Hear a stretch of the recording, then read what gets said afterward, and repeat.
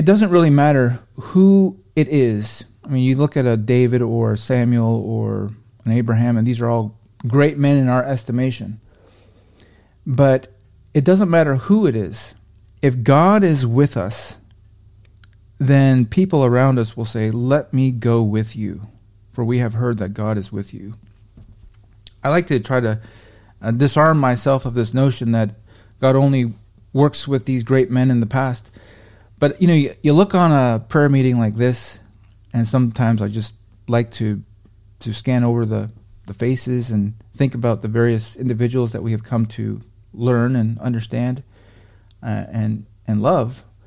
And the Lord can use every single one of us. I mean, I'm looking at us. The Lord can use every single last one of us. And, it says there in 1 Corinthians chapter 1, in verse 26, it says, "For you see your calling," we have a calling, "how that not many wise men after the flesh, not many mighty, not many noble are called. But God hath chosen the foolish things of the world to confound the wise. And God hath chosen the weak things of the world to confound the things which are mighty.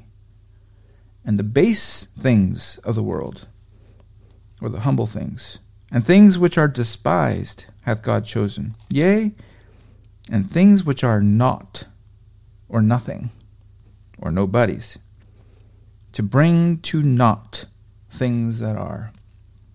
Nice little play on words there. "That no flesh should glory in his presence."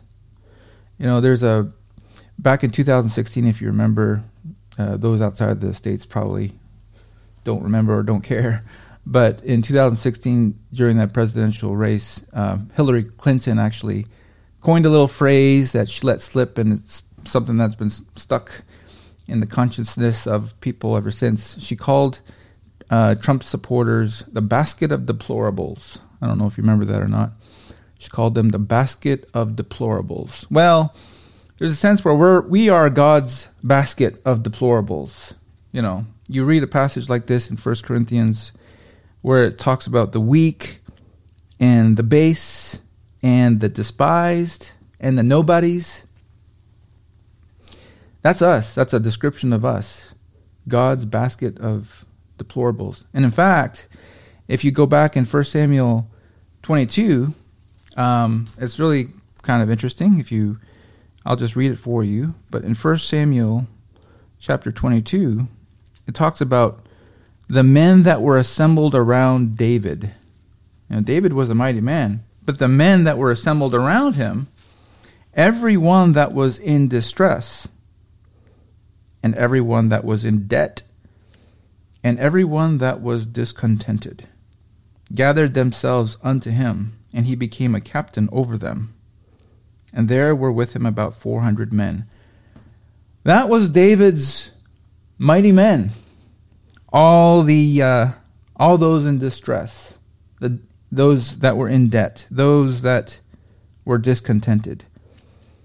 He had the offscouring of the earth as his core men that were with him.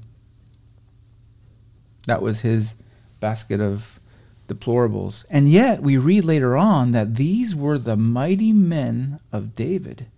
And you read of some of the tremendous acts of these men. And these were the men. And what was the difference? What made these men, the discontented, the ones in distress, the ones that were the outcasts, what made these men the mighty men of God, of David? It was the Spirit of God coming upon him, coming upon David, and coming upon these men. And then, of course, we think about the disciples themselves, right? You remember in Acts chapter 4, verse 13. I'll refresh my own memory there. Acts chapter 4, verse 13. It says that, "Now when they saw the boldness of Peter and John and perceived that they were unlearned and ignorant men," there's your deplorables, "they marveled, and they took knowledge of them," what? that they had been with Jesus. That's what takes a man that is in this basket of deplorables and makes them into one where they have to give glory to God. They have to marvel. It's like that Zechariah 8 passage. We will go with you. Why? For we have heard that God is with you. These disciples, right?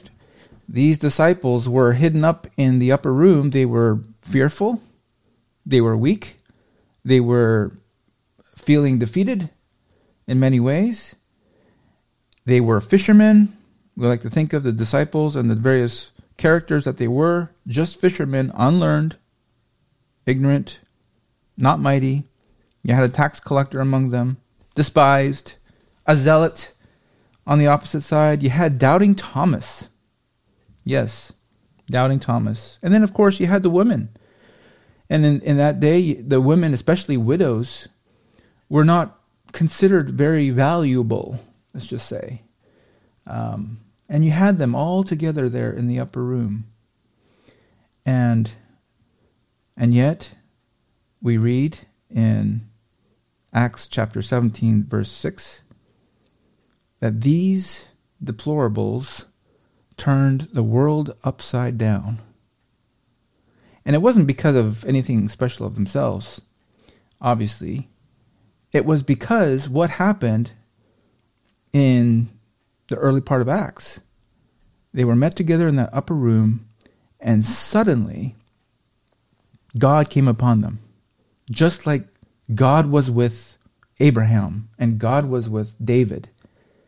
And God came upon those men of David to make them these heroes. And God came upon these poor, ignorant disciples, just like us. I was thinking about us, and we have housewives here, right? And we've heard it before, how some of you have testified, I'm just a housewife. What can I do? Or, I'm timid. My disposition is one of fearfulness. I'm shy. I'm given to depression or anxiety, some of us.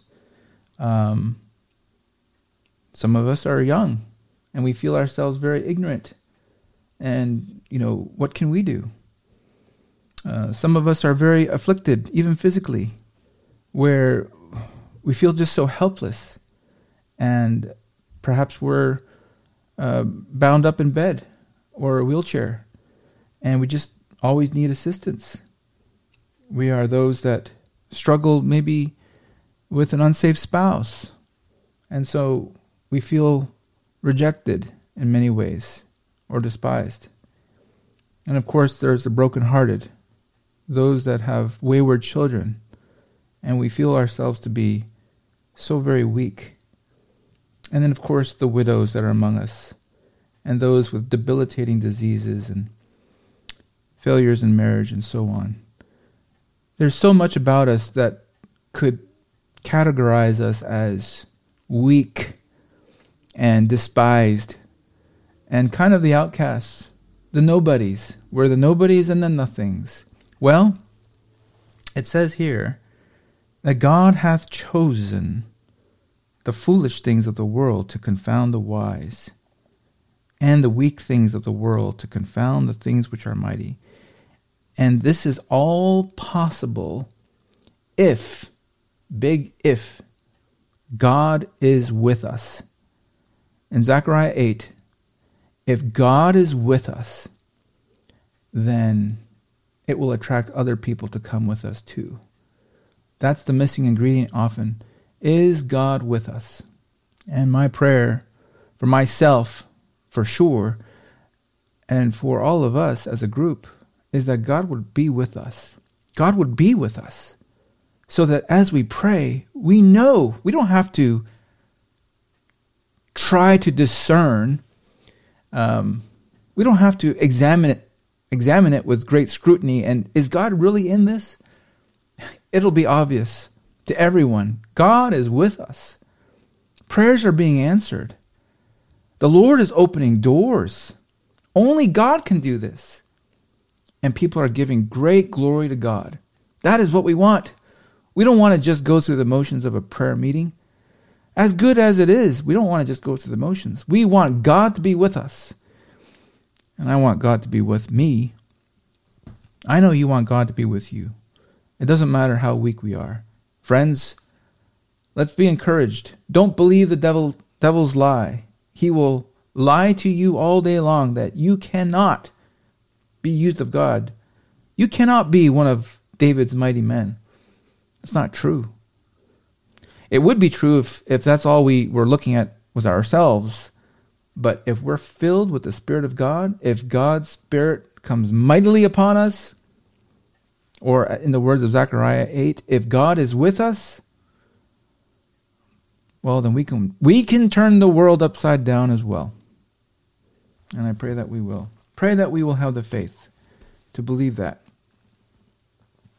Amen.